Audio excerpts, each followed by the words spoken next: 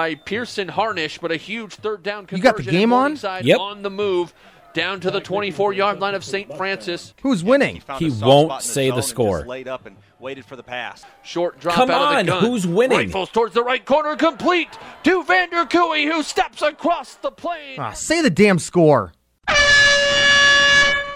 You're listening to the original Say the Damn Score podcast, part of the Say the Damn Score podcast network.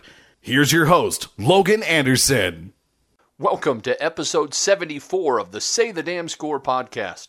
I'm your host, Logan Anderson, a freelance sportscaster in the Twin Cities. This podcast, as always, is dedicated to the sportscasting industry and talking with people involved in sportscasting at all levels from all around the country. You may have noticed that the last few episodes have featured guests from the Twin Cities. Well, since I recently moved here, that's not only because the area has fantastic broadcasters, but frankly is for selfish reasons because it's a great way to make connections with local influencers in the business. And while there will be more conversations with Twin Cities broadcasters in the future, I promise, I don't want it to be exclusively Twin Cities people for months at a time. So we're going to take a break from that for this episode to talk with the Senior Vice President for ESPN, who leads both the audio and talent departments, Trog Keller. I was really fortunate to meet Trog at the Conclave Radio Conference over the summer, and he's generously agreed to a half-hour interview for the podcast. So, without wasting any of that time, without further ado, Trog Keller, thanks for coming on the show. Absolutely, Logan. Glad to be here with a fellow audio lover. So, I do a lot of research on all of the guests that come on here, and I find it interesting that you went to Boston College with a degree in English and psychology, but ended up in media. How did that happen? Oh man, let me try to remember back that far. I think it's simple. I'll tell you what. I delivered newspapers while I was at Boston College, and I said, I kind of like this. I like the media business. I want to get in the media business. That was the extent of my strategic direction. And I did a good job for the New York Times while I was at Boston College, so they wound up hiring me right out of school. And I do think an English major is. I'm a big believer in a strong liberal arts education. I think if you learn how to fundamentally write and speak and communicate, those are important ingredients. So call it an English major, call it a communications major, whatever you'd like. But I think if you get that strong underpinning in terms of education, I don't think it quite matters what you major in. I thought it was interesting as far as your career has unwound, where you've gotten into leadership and you've directed, large staffs of people, that the psychology major part of that came into play. How does having that background help you? Well, I think listen, we're in a people business, right? And I think anything that helps you understand what motivates people, what makes people want to excel, what makes them want to win, what is important to them. I think those are all key ingredients in putting together a team and also in leading a team. So let's go to in what I've found, you kind of got your big break into leadership in a network situation with ABC in 1994, where you were the manager of Eastern Sales. How did you get into media sales before that point to where you could grow to eventually take that position? Sure. So I graduated from college all the way back in 1982. And upon graduation, I went home and continued my career in caddying. Did not have a job when I graduated, but I had, as I said, I had actually worked for worked for the New York Times and the Boston Globe up at Boston College, making sure delivery of newspapers got done and all that stuff, and had it helped shared in the concession up there. And it turned out that the Times was looking for someone to go out in the summer of 1982 and basically work with college and schools on the West Coast in setting up distribution. You had to go basically up and down the corridors of USC, UCLA, Pepperdine, Stanford, Berkeley, all the schools out there, get teachers to require it in the classroom, like political science teachers and economics teachers, then hire somebody on campus to deliver the papers. So you basically became a salesman to college professors about using the New York Times in the classroom. That's how I got my start in sales.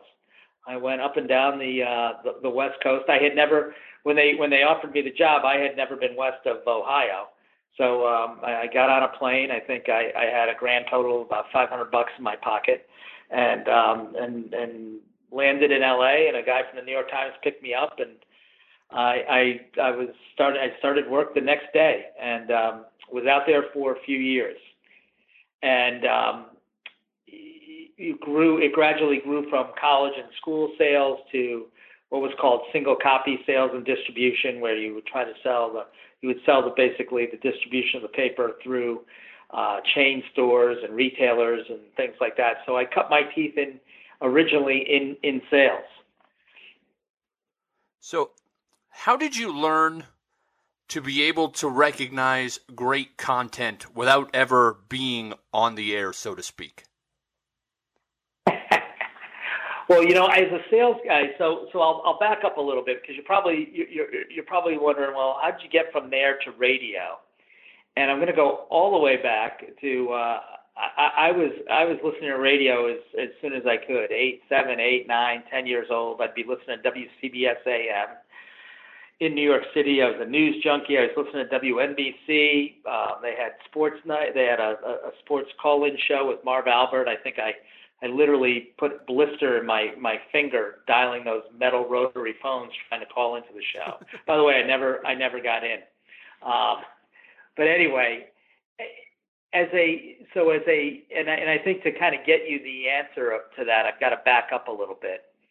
So I was working at the Times, and I really did love radio. I liked the media business. I remember when I was at Boston College and I was a senior, starting to think about what I wanted to do. And, I interviewed at Procter & Gamble and American Hospital Supply. And, none of that stuff looked too exciting to me. But the media business, there's something about it, right? I just said that'd be a business to get into. And my break was getting that job, obviously, at the New York Times. But as I did that out on the West Coast, and I was in my car an incredible amount of time, as people are in Southern California, I was listening to what I've always listened to, radio, right? I would listen to Lohman and Barkley. I listened to Paul Hart. That's where I discovered Paul Harvey. Little did I know, years later, I'd be working with Paul Harvey. But I was always very, very much in tune with content, because it was, the Monday Night Football was on East Coast time, so it was drive time on the West Coast. I listened to Jack Buck and Hank Stram every Monday night, do Monday Night Football. So I was really, and that by the way, ultimately led to my ultimately getting to CBS radio networks. But I was always very much in tune with the content, and again, loved radio.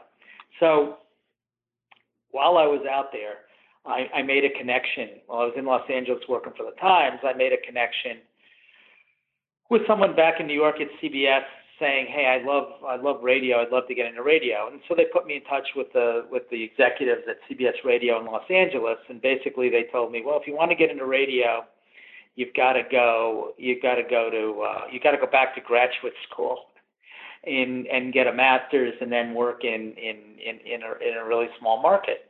And I'm saying to myself, "Well, wait a minute. I'm working for the New York Times in Los Angeles. What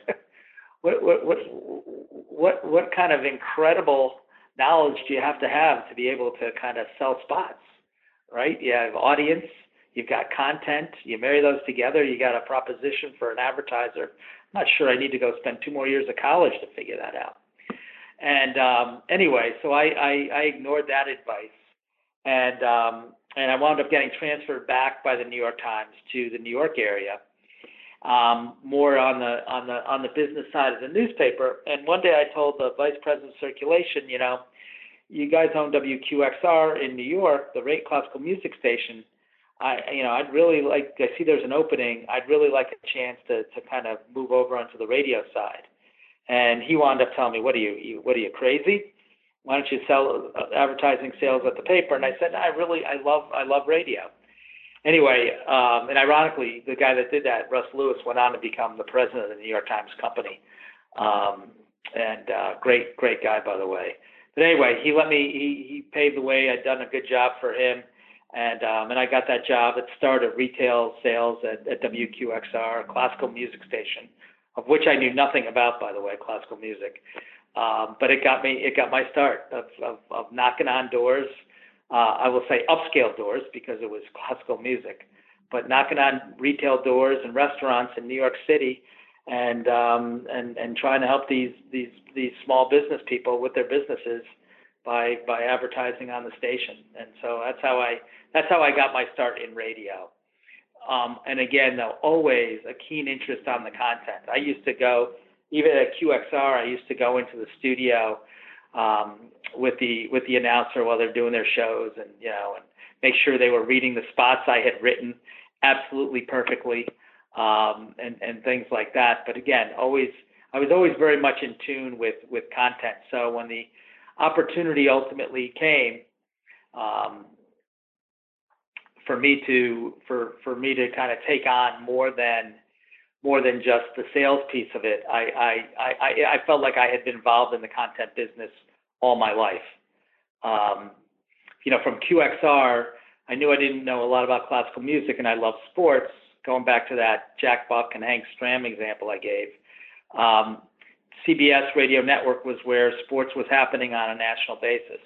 I wound up getting a job over there, and doing a good job. My dad always told me, look, you want to do well, just do the job you have at hand and do it really well, and stuff happens for you.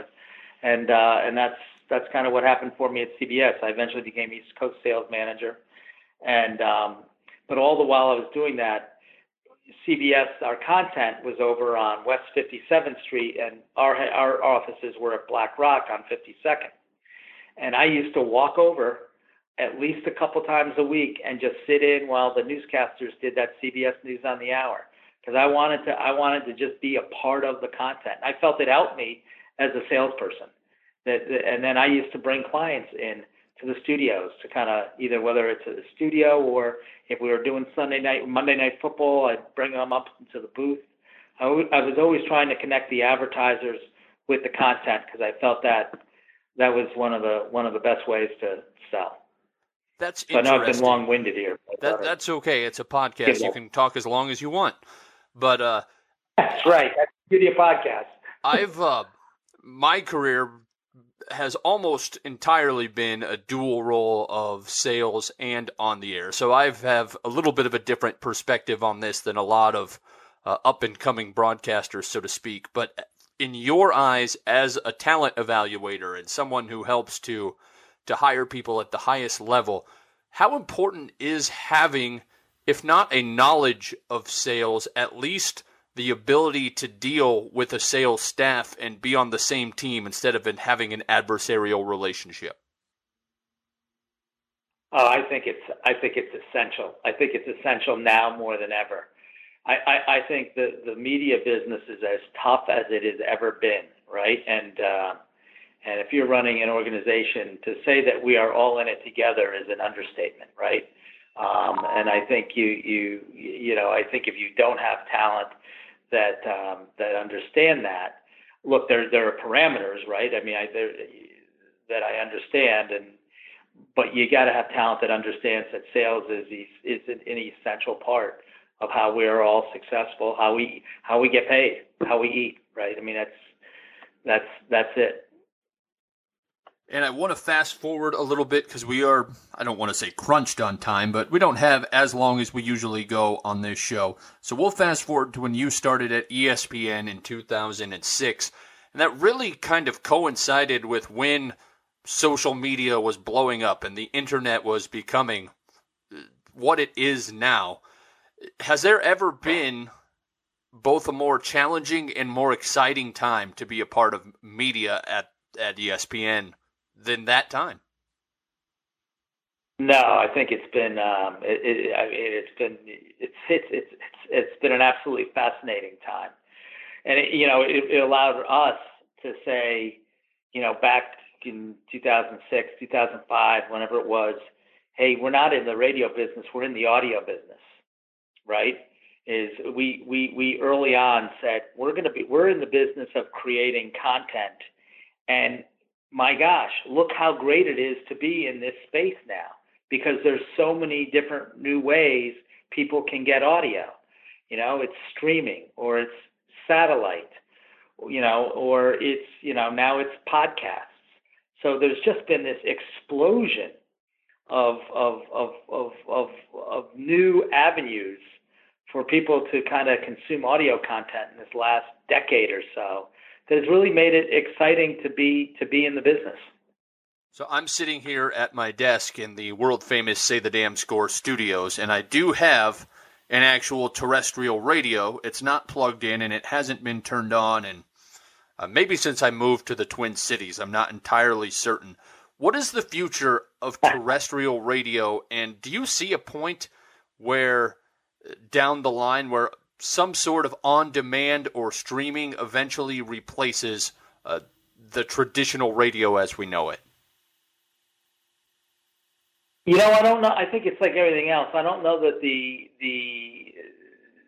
underlying vehicle goes away, right? I think other things come and take pieces of it, but I don't know that terrestrial radio will ever go away. It's free. By the way, still over 93% of the United States is listening on a weekly basis. Those are big numbers. But I will tell you that if it's pretty easy to get the data. The demographics on those listening on demand, or that's what podcasting is. It's audio on demand. That continues to rise. I just saw, our numbers for August. Just saw a report that we were up again 17%, and it's real growth. But again, I think that's all good news for people in the audio space, because if you're making good audio content and you've got there's all these ways for people to get to your audio content other than a traditional radio, which is still a way a lot of people get it. There's just more. It's just more. It's more for all of us. But I don't think you can. My view is you can't be successful in this business if you're only in the terrestrial radio business. When was the first time you remember hearing the word podcast? That's a good question. I think it was I don't know. I know that we were one of the first doing it. That I will tell you. 2008, maybe 9. I don't know. I can't remember, but I do. And again, before it was called podcasts, people were downloading and listening to radio to a show when they wanted to listen to it, which I would argue is those were really the first podcasts. So going back to what you said before I asked that, you said something about it being a great time for talent to come up in the industry. And in certain ways, I see that. I can build my brand making a podcast from my spare bedroom. But at the same time, getting jobs that pay money and you could pay your bills with are going away. They're being automated. Overnights don't exist to the same degree that they used to. Do you think that it's harder or easier for someone who wants to go into radio or audio to get into the business now compared to what it was in the past? I think it's probably a little bit harder is my guess, like it is I feel like with almost everything else. I think there is, because of the economics of the three biggest radio broadcasters, right? iHeart, Cumulus, kind of not quite yet, or I'll leave Entercom off for right now. But there's no breaking news here. There, two of those three companies are either have just emerged from bankruptcy or in bankruptcy, and so that puts a squeeze on, if you're talking about the biggest holders of radio stations in kind of some economic peril. And it's not because of the cash flow, it's because of the underlying debt that was taken on. Radio is still a healthy business. It's just that the large companies, took on a little bit too much debt, and so that's put a squeeze on it, which has put a squeeze on hiring and put a squeeze on wages. So it is tougher. It is definitely tougher. And maybe this isn't the best question for someone like you who partially runs an enormous brand. Do you think it's easier for local markets, smaller companies, to survive now maybe than it was before with some of those technological advances? Yeah, we speak to smaller local broadcasters all the time, and I will tell you that they're making it go. They're making it go. They're entrepreneurial. They're embedded in their local communities. They're finding all kinds of ways to be active. We have an affiliate advisory board and made up of about 15 different size, representatives of different size radio groups. And I'll tell you, a lot of good stuff being done out there. That is taking advantage of radio's local roots and involvement in community. So I feel that the smaller places they seem to be in a pretty healthy place. So one of the questions that I ask everybody who comes on the air is, what is your broadcast horror story where everything goes wrong and you can laugh at it now, but it drove you nuts at the time? And since you haven't ever been on the air, that's not entirely applicable. But do you remember a specific sales situation, without giving any names or, throwing anybody under the bus, where everything went wrong in a way that is funny to look back on and chuckle at now? Oh my! I'm trying to, we haven't had too many. Believe it or not, it's been a pretty good ride, Logan. There have definitely been some unhappy moments along the way. I'm trying to think. I'm trying to think off the top of my head. I didn't know you'd be asking this question. I would have given it some more thought, but I'm sure somewhere, someplace. I know things have not always gone as expected. Put it that way. But I don't know. I'm not sure. I'm trying to think. I mean, I do know that I've watched some things go on the air, like Mike and Mike would bet every year on the NCAA basketball tournament, and the loser had to do something outrageous. And one year it was Mike Greenberg. If he lost, he had to milk a cow.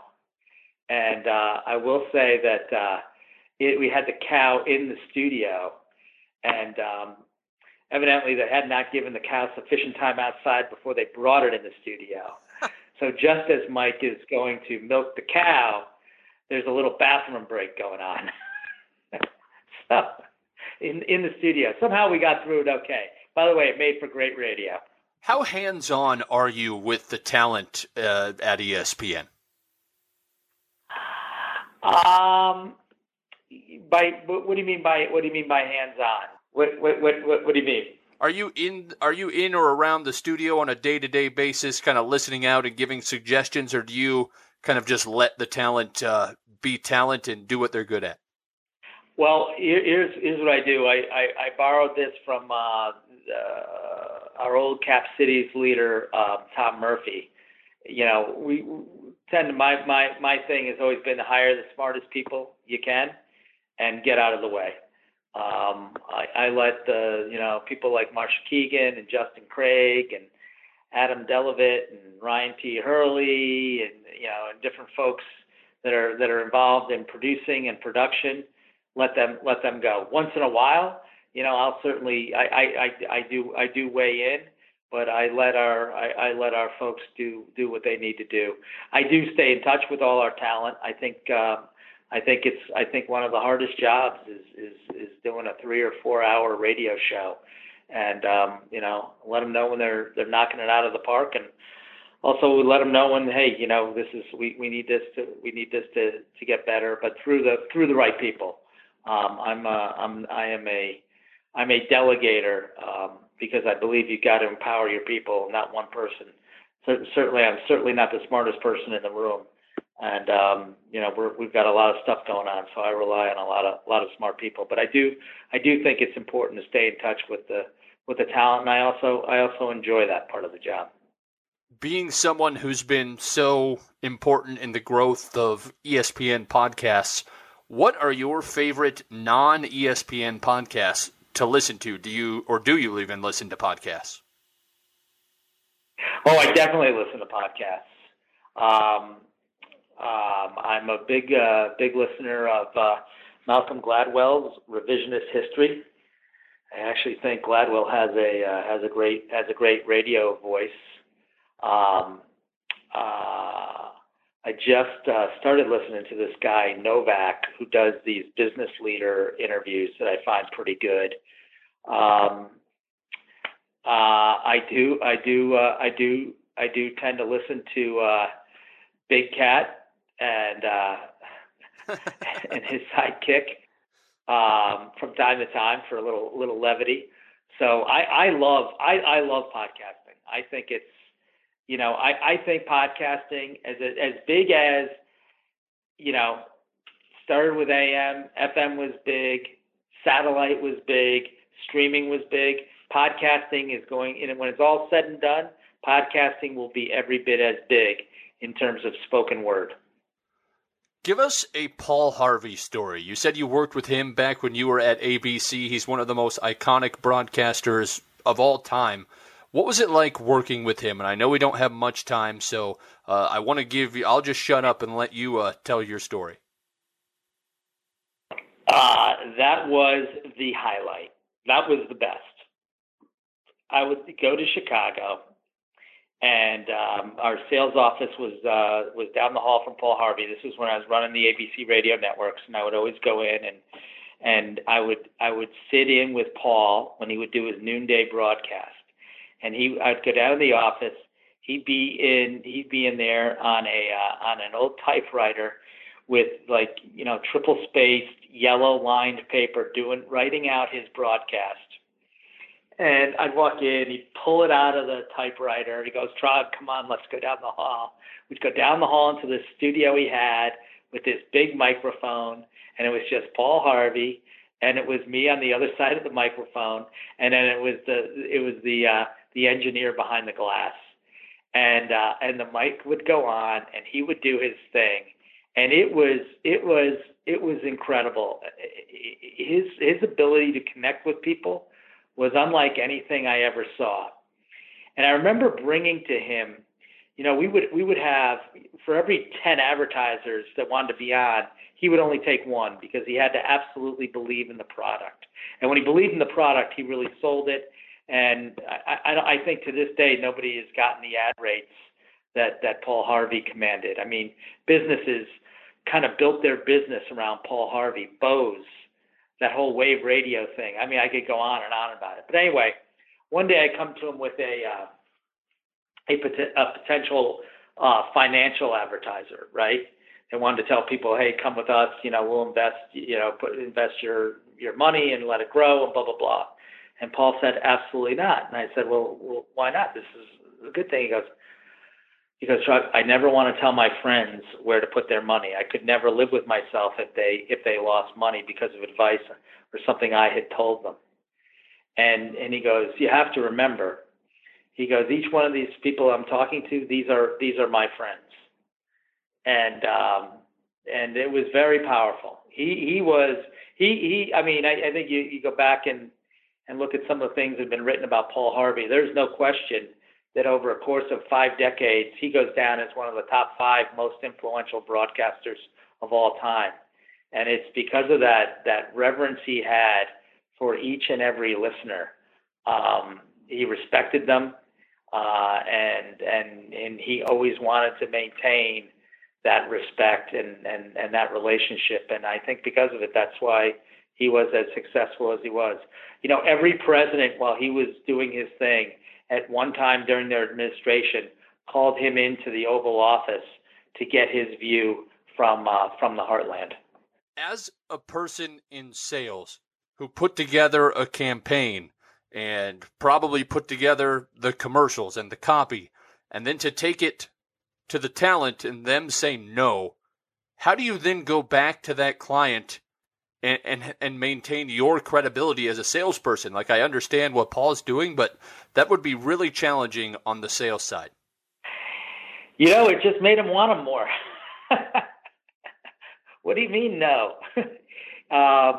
Look, I think people respected that. If you're doing an individual, if you're doing your own, if you're doing an endorsement, I think you have to, I think when a talent is saying, hey, look, this is how I feel about my relationship with the audience, I've got certain parameters here, I think you have to respect that, because that's what gives that announcer their credibility. And I think I think most advertisers understand that. Do you go into the sales pitch saying Paul has final say on whether this happens or doesn't happen? And oh yeah, they know that going in advance? Absolutely. They all knew. Yes, they all always knew that, because again, I would say, like, if every 10 we brought to Paul, he'd only take 1 or 2. Interesting. Well, I guess we'll wrap up. You're a busy guy, and we need to let you go do your ESPN Senior Vice President thing. So, Trog, Keller, thank you so much for coming on the Say the Damn Score podcast. Thanks, Logan. Appreciate the interest and the time. Thanks for listening to the Say the Damn Score podcast. Remember to subscribe to the show on the platform of your choice by clicking the big red subscribe button at the top of SayTheDamnScore.com. Also, please follow me on the social media outlet of your choice. And remember, iTunes reviews, emails, or any other kind of honest feedback is greatly appreciated and helps to make the show better. Finally, please reach out to the guests of the show and just thank them for coming on and let them know that you appreciate them sharing their stories on this podcast. As always, I'm Logan Anderson, and the next time you're on the air, make sure to say the damn score just a little bit more.